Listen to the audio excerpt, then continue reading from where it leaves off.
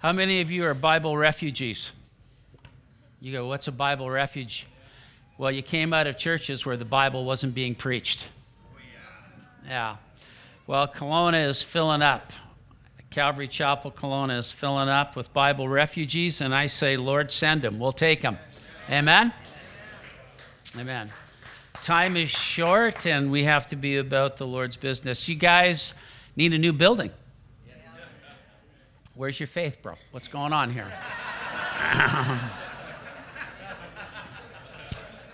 Reminds me of a story of two brothers, Ron and Ralph. Very bad guys. Cheats, corrupt, womanizers, fighters, cursers. Lived in a town that they owned most of the land. And basically, one of them died. And so the brother went to the local pastor and said, listen, I know that your church is growing and you're looking at a parcel of land that we own. So I want you to do my brother's funeral. And if you call him a saint, we'll give you the parcel of land to build your new church. Pastor says, done. We can do it. So the day of the funeral, he gets up and he begins to talk about Ronnie. And he says, hey, we all know Ron was a miserable cuss. We all know that he was a cheater and a fighter. But hey, compared to his brother, he was a saint.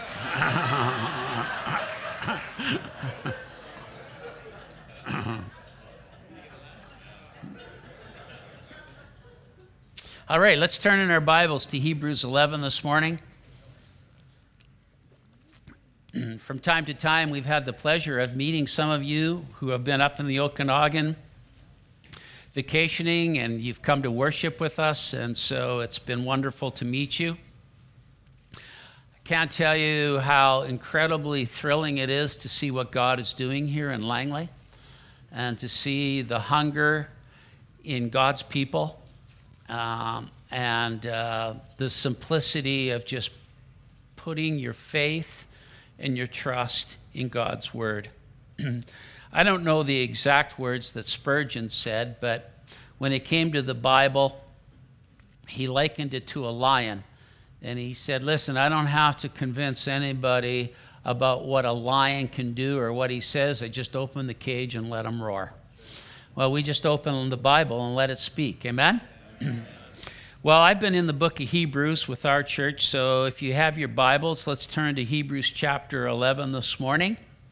And as we do, let's pray. Father, we ask that you would bless our time together today and that you would speak and encourage our hearts, that you would be lifted up. And we pray if there's anyone here today that's never made a commitment to Christ, that, Lord, you would speak to their hearts and bring them into your family today. We ask in Jesus' name, amen. Well, I have been speaking on the book of Hebrews. I love the book of Hebrews because Hebrews is basically the New Testament commentary on the Old Testament. And you can't go through the book of Hebrews without knowing the Old Testament, because everything in the book of Hebrews is written to Jewish believers. And the writer is basically telling them that Jesus is the better and superior fulfillment to everything they as Jews had known. Jesus is the better sacrifice. Jesus is the better priest. Jesus is the better covenant. Jesus is better than the angels. Jesus is better than Moses. And so everything in the book of Hebrews is a commentary on the Old Testament. And so when you teach through the book of Hebrews, you're basically giving your people an Old Testament flyby, because everything in the book of Hebrews is based on the Old Testament. Amen? So we've been talking about faith here in chapter 11. Brent is on his phone reading all of his emails. No, you're not. Don't kid me.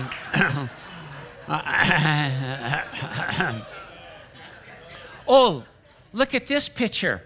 Oh, this is us in Germany, honey. We know what's going on there.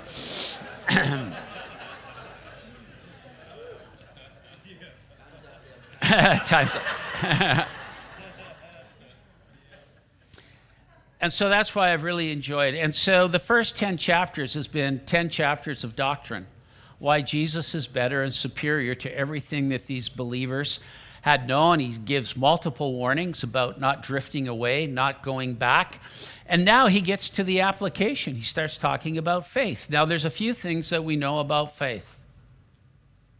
Number one, there's nobody in this room today that doesn't have faith. It might not be faith in the God of the Bible, but you have faith. You have a worldview. It's predicated upon what you've heard, who you've been listening to, and what you've been reading, and you have faith. And everything that you're doing in life is based upon your faith in what you believe. Amen? Now, the second thing that we know about faith is that faith is only as good as the object that it's in. You might have faith in your faith. That's not biblical faith. Biblical faith is in the God of the Bible. You might have faith in your beauty. You might have faith in your muscles. You might have faith in your bank account. You might have faith in a lot of things, but will that faith in the end actually be a faith that saves you? Now, the fact of the matter is that there are no good people in heaven. Not one. The only type of people that are in heaven are saved people. And the only way that you get saved is by faith. And so today, the writer to Hebrews is talking about faith. And he uses many examples in the Old Testament of how faith operated. And so today, I want to talk to you about verse 7. I want to talk to you about Noah. It says there in verse 7, by faith Noah, being divinely warned of things not yet seen, moved with godly fear, prepared an ark for the saving of his household, by which he condemned the world and became heir of the righteousness which is according to faith. Now, isn't it interesting that in one verse we have a commentary on the entire life and ministry of this guy called Noah? One verse. Now, we first hear about Noah where? In the book of Genesis, chapter 5, verses 28 and 29.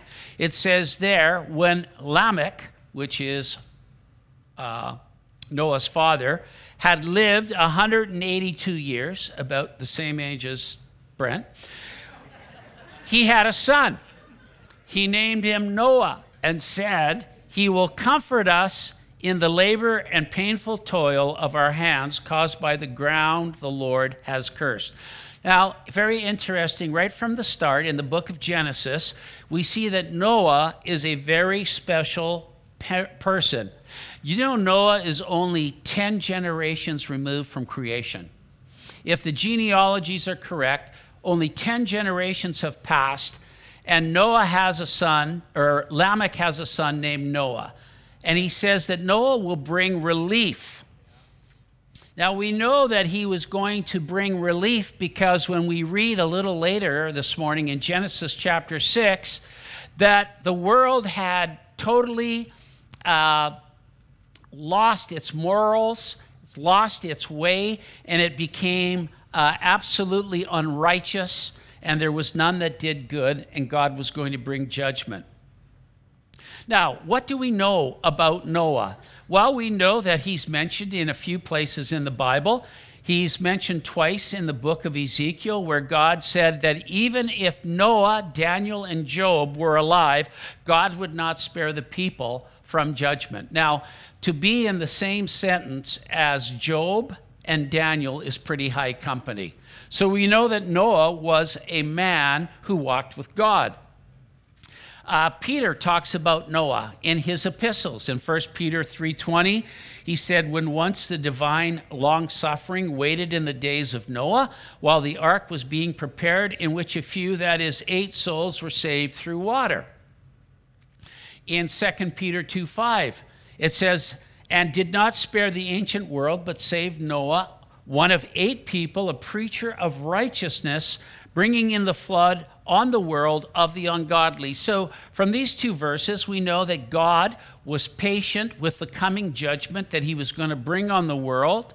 but that when Noah built the ark, a day of judgment was going to come. And that's the way that God operates in the world. Judgment is coming, but before judgment comes, God offers mercy and grace to those who will listen to him.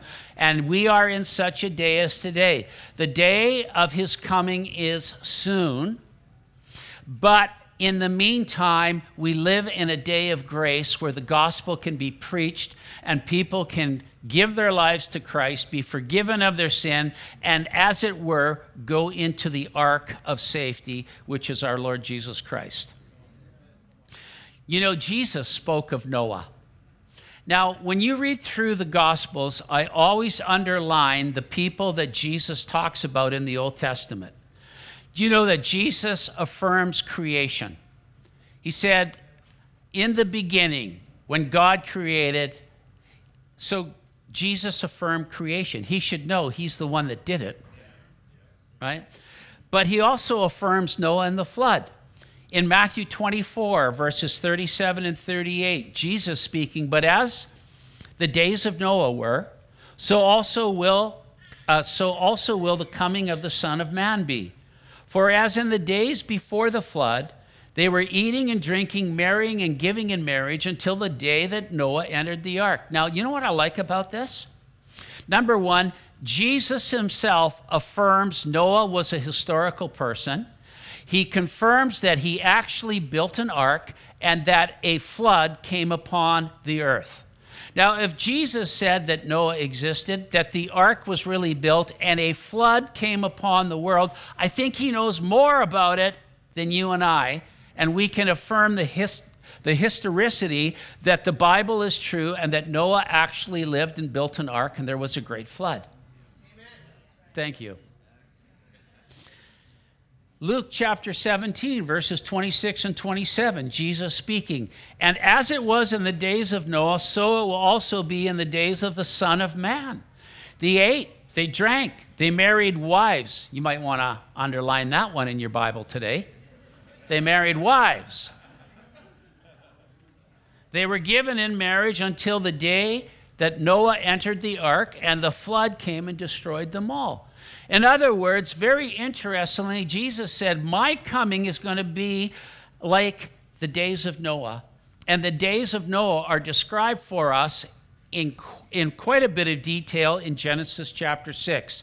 So if you have your Bibles, turn there, and I want to start reading to you and give you some context about this guy called Noah and what the days were like when he lived. Because Jesus said, my coming is going to be like it was in the days of Noah. Well, what was it like in the days of Noah? Genesis 6 gives us the answer. Then the Lord saw the wickedness of man was great in the earth. Well, how great was his wickedness? Get this. And that every intent of the thoughts of his heart was only evil continually.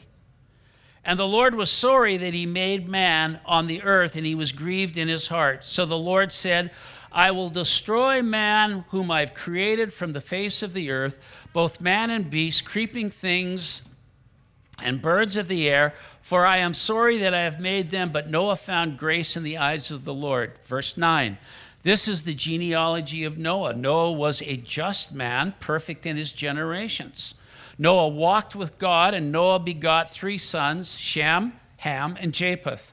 The earth was also corrupt before God, and the earth was filled with violence. God looked upon the earth, and indeed it was corrupt, for all flesh had corrupted their way on the earth. And God said to Noah, the end of all flesh has come before me, for the earth is filled with violence through them, and behold, I will destroy them with the earth. Make yourself an ark of gopher wood, make rooms in the ark, and cover it inside and outside with pitch. Drop down to verse 17. And behold, I myself am bringing floodwaters on the earth to destroy from under heaven all flesh in which is the breath of life. Everything that is on the earth shall die, but I will establish my covenant with you, and you shall go into the ark, you, your sons, your wife, and your sons' wives with you. Drop down to verse 22. Thus Noah did according to all that God commanded him, so he did. What were the days of Noah like? The days of Noah were so bad that it says that the only thoughts that men could think were evil continually. There was nothing, man couldn't even conceive of what good was anymore. I was talking with a friend last night about the times that we live in, and he made a very interesting statement.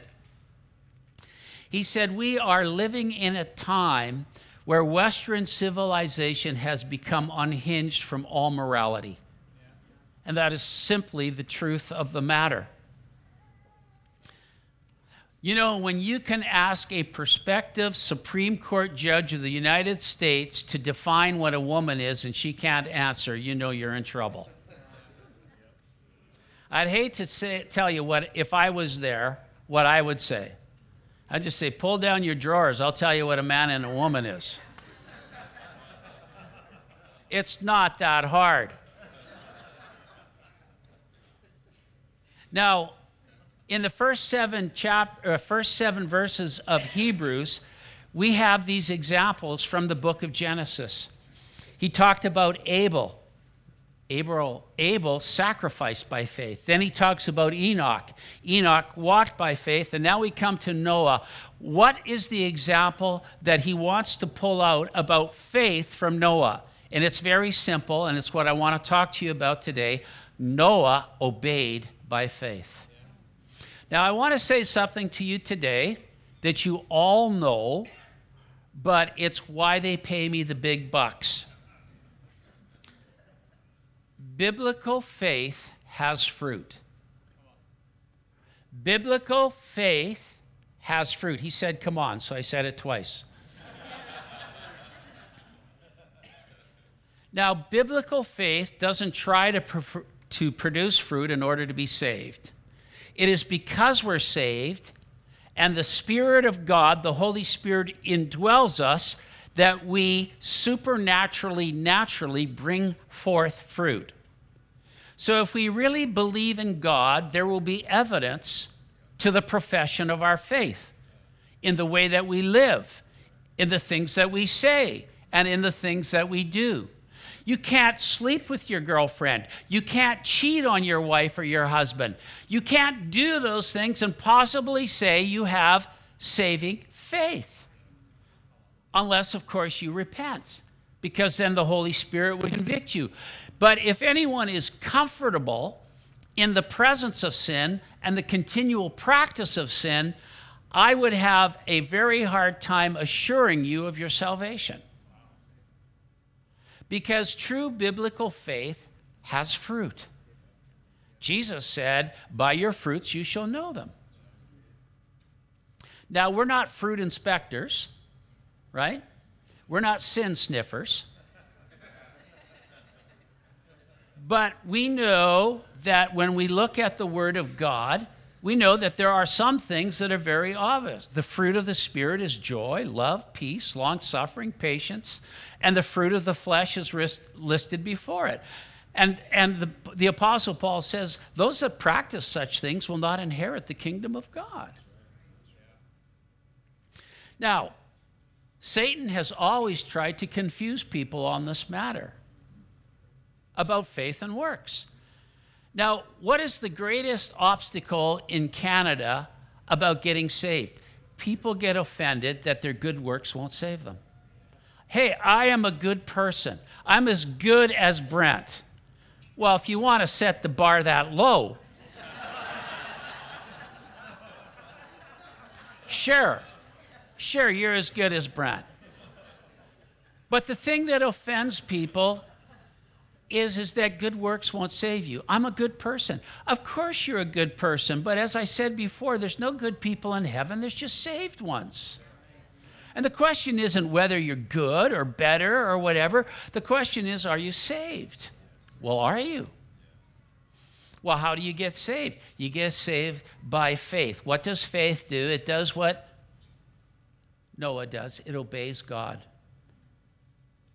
Now, if this strategy works, that you feel that you can be saved by being a good person, you will be lost to God. But if a person trusts in God and is saved, then Satan tries to convince Christians of one of two extremes. Oh, now that I'm saved, I have to do good works in order to keep my salvation. That's legalism, right? That's a terrible way to live. You know, if you're living your life as a Christian today by trying to do things to please God, you must be the most miserable person on the face of the earth. You do what you do because you love Jesus and you know that Jesus loves you and it's your desire to do it. We don't go to prayer meetings because I have to, because we love to pray. We don't worship because we have to, it's because we get to, right?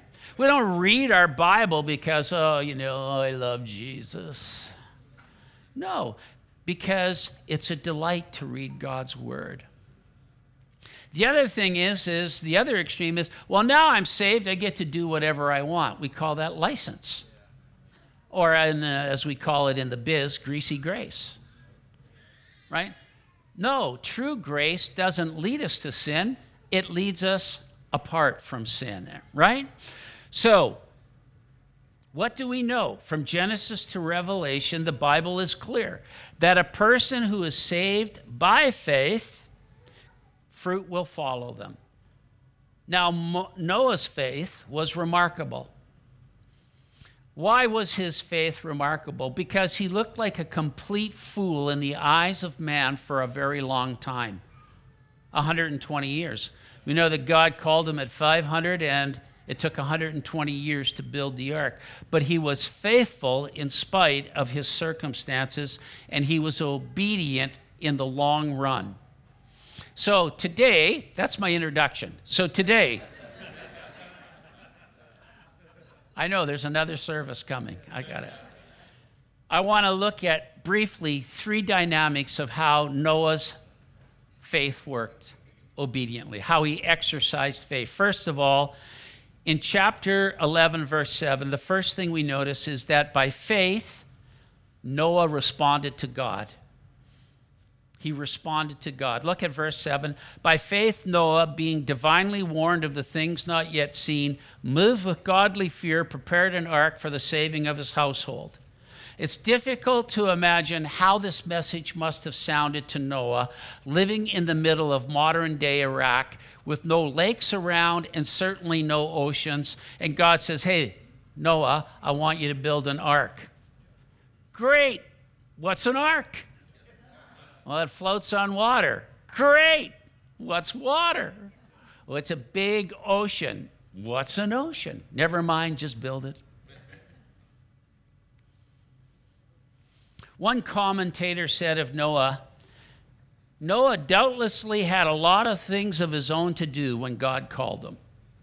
Yet when God called him, he surrendered all his time and effort to start building a boat, which took a special kind of commitment. You know, folks, when God speaks to you and calls you, you're going to have a lot of stuff going on in your life, right?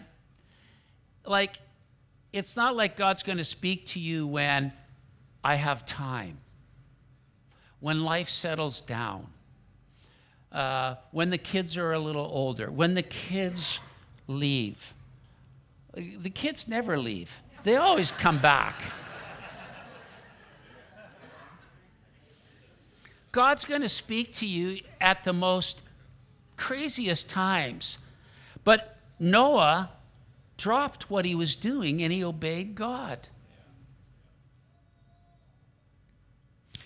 Secondly, he had no experience in shipbuilding. He had no access to building supplies. There wasn't a Home Depot just down the road where he went and bought extension cords and power drills. I mean, even his sons were born years after God gave him the command to go and build the ark. One of the greatest practical acts of faith in all of the Bible was the day that Noah picked up an axe and went out into the forest and cut the first tree, the first gopher wood tree. I've always wanted to know what gopher wood is. Go for it? I don't know. He walked out and he cut that first tree down to make an ark. Can you imagine the faith? Well, listen, folks, a lot of times we like to glamorize God using us or whatever. In one sense, God just gives you an axe and says, go out into the forest and cut your first tree. That's what he says. Just start where you are. Our text tells us that he was divinely warned of the things not seen. He didn't know what was coming. He hadn't got it all figured out. He'd never seen rain. He didn't know what a flood was. But as it tells us in verse 1 of chapter 11, faith is the assurance of things hoped for, the conviction of things not seen. So by faith, Noah prepared an ark. He had nothing to go on but God's word, which was for him more than sufficient. We're not told how he got the tools. We don't know how he got the equipment to cut, mold, shape, plane, or hoist every piece of wood into place. But he must have been a very resourceful man to be able to do it, because he did it faithfully for 120 years. How long have you been walking with God? 120 minutes? 120 days? 2 years? Oh man, Lord, like how long? Well, take a page out of Noah's book. 120 years of building one project.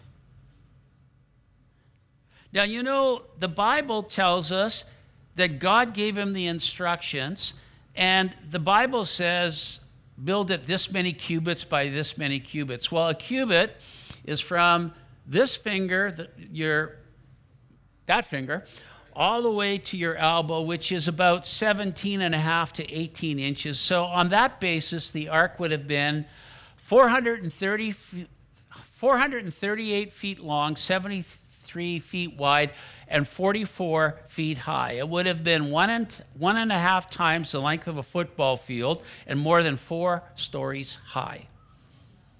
96,000 square feet of deck area, kind of like Brent's boat. And the total volume, I love preaching here, the volume would have been 1.3 million cubic feet. Naval engineers have studied the ark, and they said that the dimensions and shape of the ark formed the most stable ship design known. Not to maneuver, but for stability. Now, the one thing that we are told about Noah is the attitude in which he had to build the ark. He was moved with godly fear. In other words, when God spoke to him, he treated the word of God with great respect and awe. He was a man of obedient faith even before God called him to build the ark, because the Bible tells us that he was a just man, perfect in all his ways, and he walked with God. In other words, before God called him to do this large undertaking, he was faithful in small things. Do you want to be used by the Lord? Be faithful in small things. The second thing is Noah's faith. It was by Noah's faith that condemned the world. What does that mean? What does that mean? It means that Noah's obedience, as he was building the ark, he was also condemning the world. Noah, what are you doing? I'm building an ark. And you guys should repent, because there's lots of room in the ark, and you'll be saved from the judgment that's coming. You are an idiot. You're nuts. There's no such thing as a flood. There's no such thing as God. There's no such thing as judgment. In 2 Peter 2:5, Peter calls him a preacher of righteousness. And so as Noah is building the ark, he's preaching. And I would imagine the preaching was more difficult than the building. Hard jobs are always easier to deal with than hard people. You know what we say in the ministry? Oh man, pastoring is great if it wasn't for the people. Can you imagine 120 years? Noah gets up, year 1, has a coffee with his wife. What am I going to do today? Going back into the forest with my axe to cut down wood. Year 5, gets up, morning. That's Brent. He was going to send me a very subtle message when I had to wrap up. Actually, when do I need to wrap up, Brent? 5 minutes ago. 5 minutes ago? Let's pray. No, really. 5 minutes? Okay. So Noah's job was that he preached righteousness as he built the ark, and for 120 years people called him stupid, but he kept building the ark. And lastly,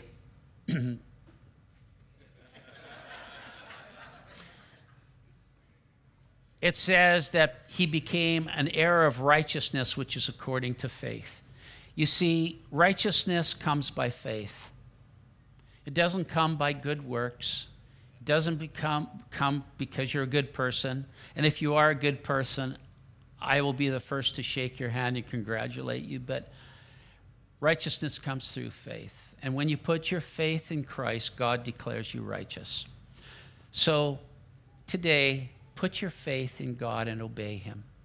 And if you haven't done that ever in your life, let me just pray a simple prayer. Worship team, would you join me up here, please? Lord, thank you for the simple example that Noah shows us. By faith, he prepared an ark. He obeyed you. When you spoke to him, he dropped what he was doing, and he walked with you. Lord, I pray if there's any here today that would like to come into your family and you've never prayed this prayer, that you just say, Jesus, thank you for dying for my sin. Thank you that you love me and that you are willing to forgive me if by faith I would receive it. So today I open my heart, I open my life, and I pray that you would forgive me and come into my life.